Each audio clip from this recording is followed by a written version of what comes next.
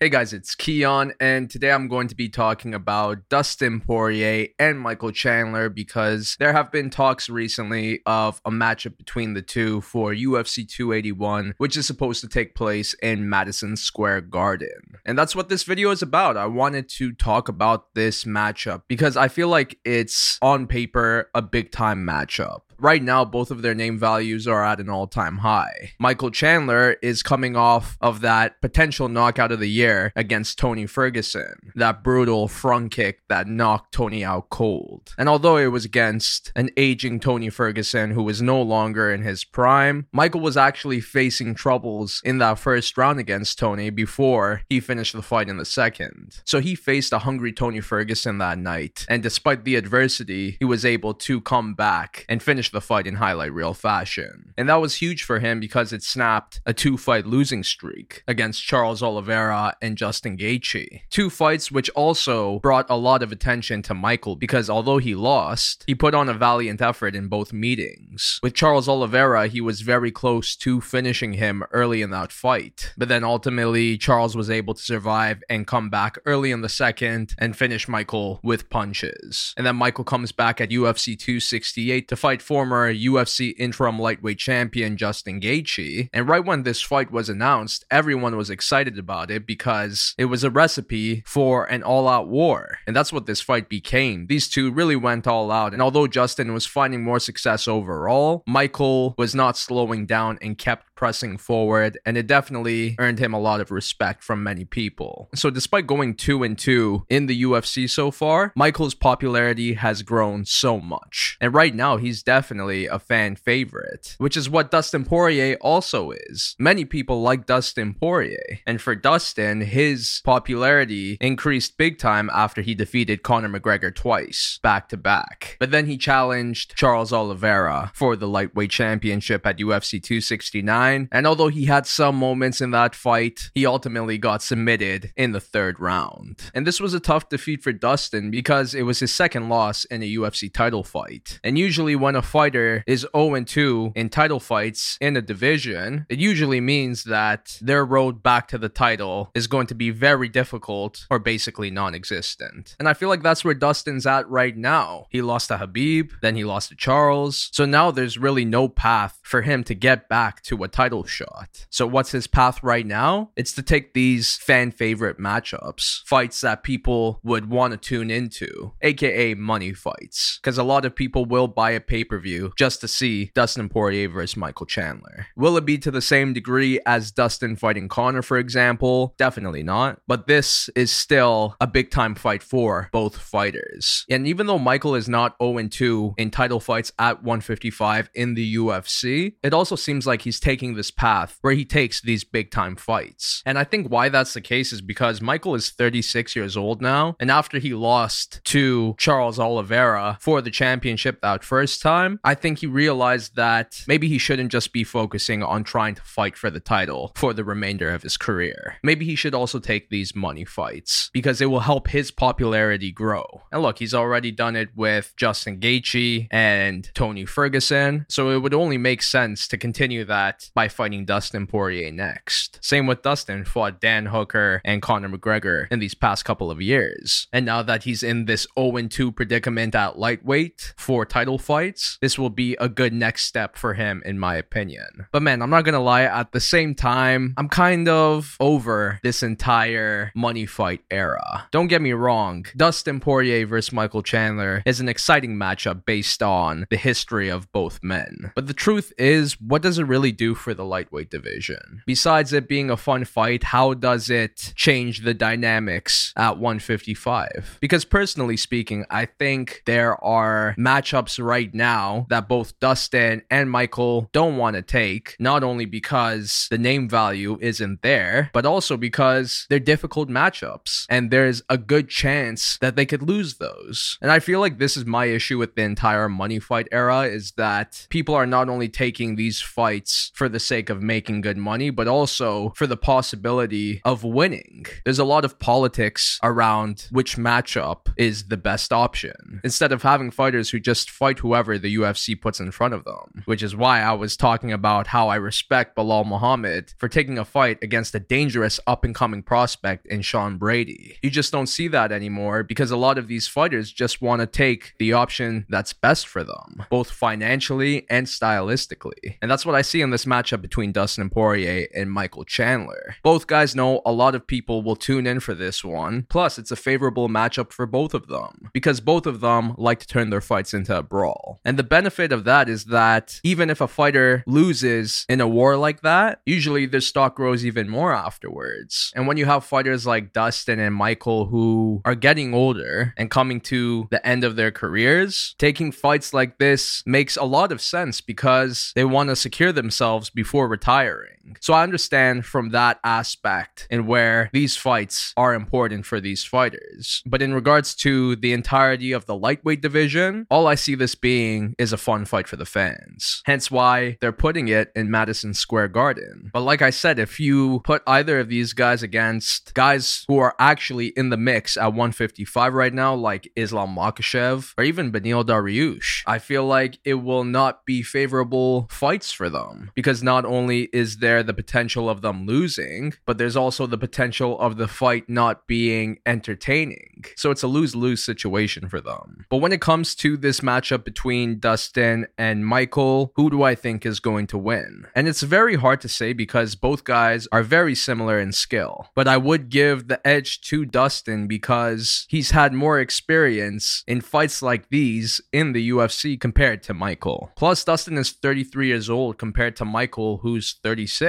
So if anyone was closer to their prime years, it's definitely Dustin. But at the same time, Michael has still been looking very strong despite being in his mid-30s at this point. And I think that's where he has the edge in this fight against Dustin. Michael has a lot of momentum behind him right now. That knockout over Tony Ferguson and then that speech following it made Michael into a huge star in the UFC. And you could tell he's very excited about it, especially after years of being a Bellator fighter. And I feel like that excitement, that momentum could be a huge factor when he fights Dustin. This may lead to a highlight reel knockout that puts Dustin out cold. I could honestly see another situation like when Michael fought Dan Hooker and he just starches him in the first few seconds. That's where I feel like where Michael's energy is at right now. But then again, Dustin is very tough and he too is a very strong striker and has knocked down some of the toughest fighters at 155 and 145. So personally, I see this becoming a back and forth war, like many anticipate. And although I think it will be very close, I would have to give the slight edge to Dustin Poirier. I think he's the more technical fighter on the feet, and even if Michael does bring the fight to the ground, Dustin is skilled enough to handle himself there and possibly do some damage down there as well. Honestly, I could even see it not being close. I could see it being similar to when Michael fought Justin Gaethje. Although Michael's toughness made that into a tough fight for Justin, overall, Michael was eating more shots, and I could see that happening against Dustin. His toughness will make it difficult for Dustin to put him out, but I think in the end, he's going to survive all that and outstrike Michael in order to win by decision or get the late fight finish. But like I said, I still see a path for Michael winning this fight, especially if he tries to go for the quick finish early on. But right now, I picked Dustin Poirier, and although I've had my share of complaints about this matchup in regards to where it fits in the landscape of the lightweight division, I still will be tuning in because there's no doubt in my mind that these two will put on a show. But what do you think? Are you excited for this matchup between Dustin Poirier and Michael Chandler? And who's your pick for this matchup? But that's a lot for now, so I'll see you in my next one.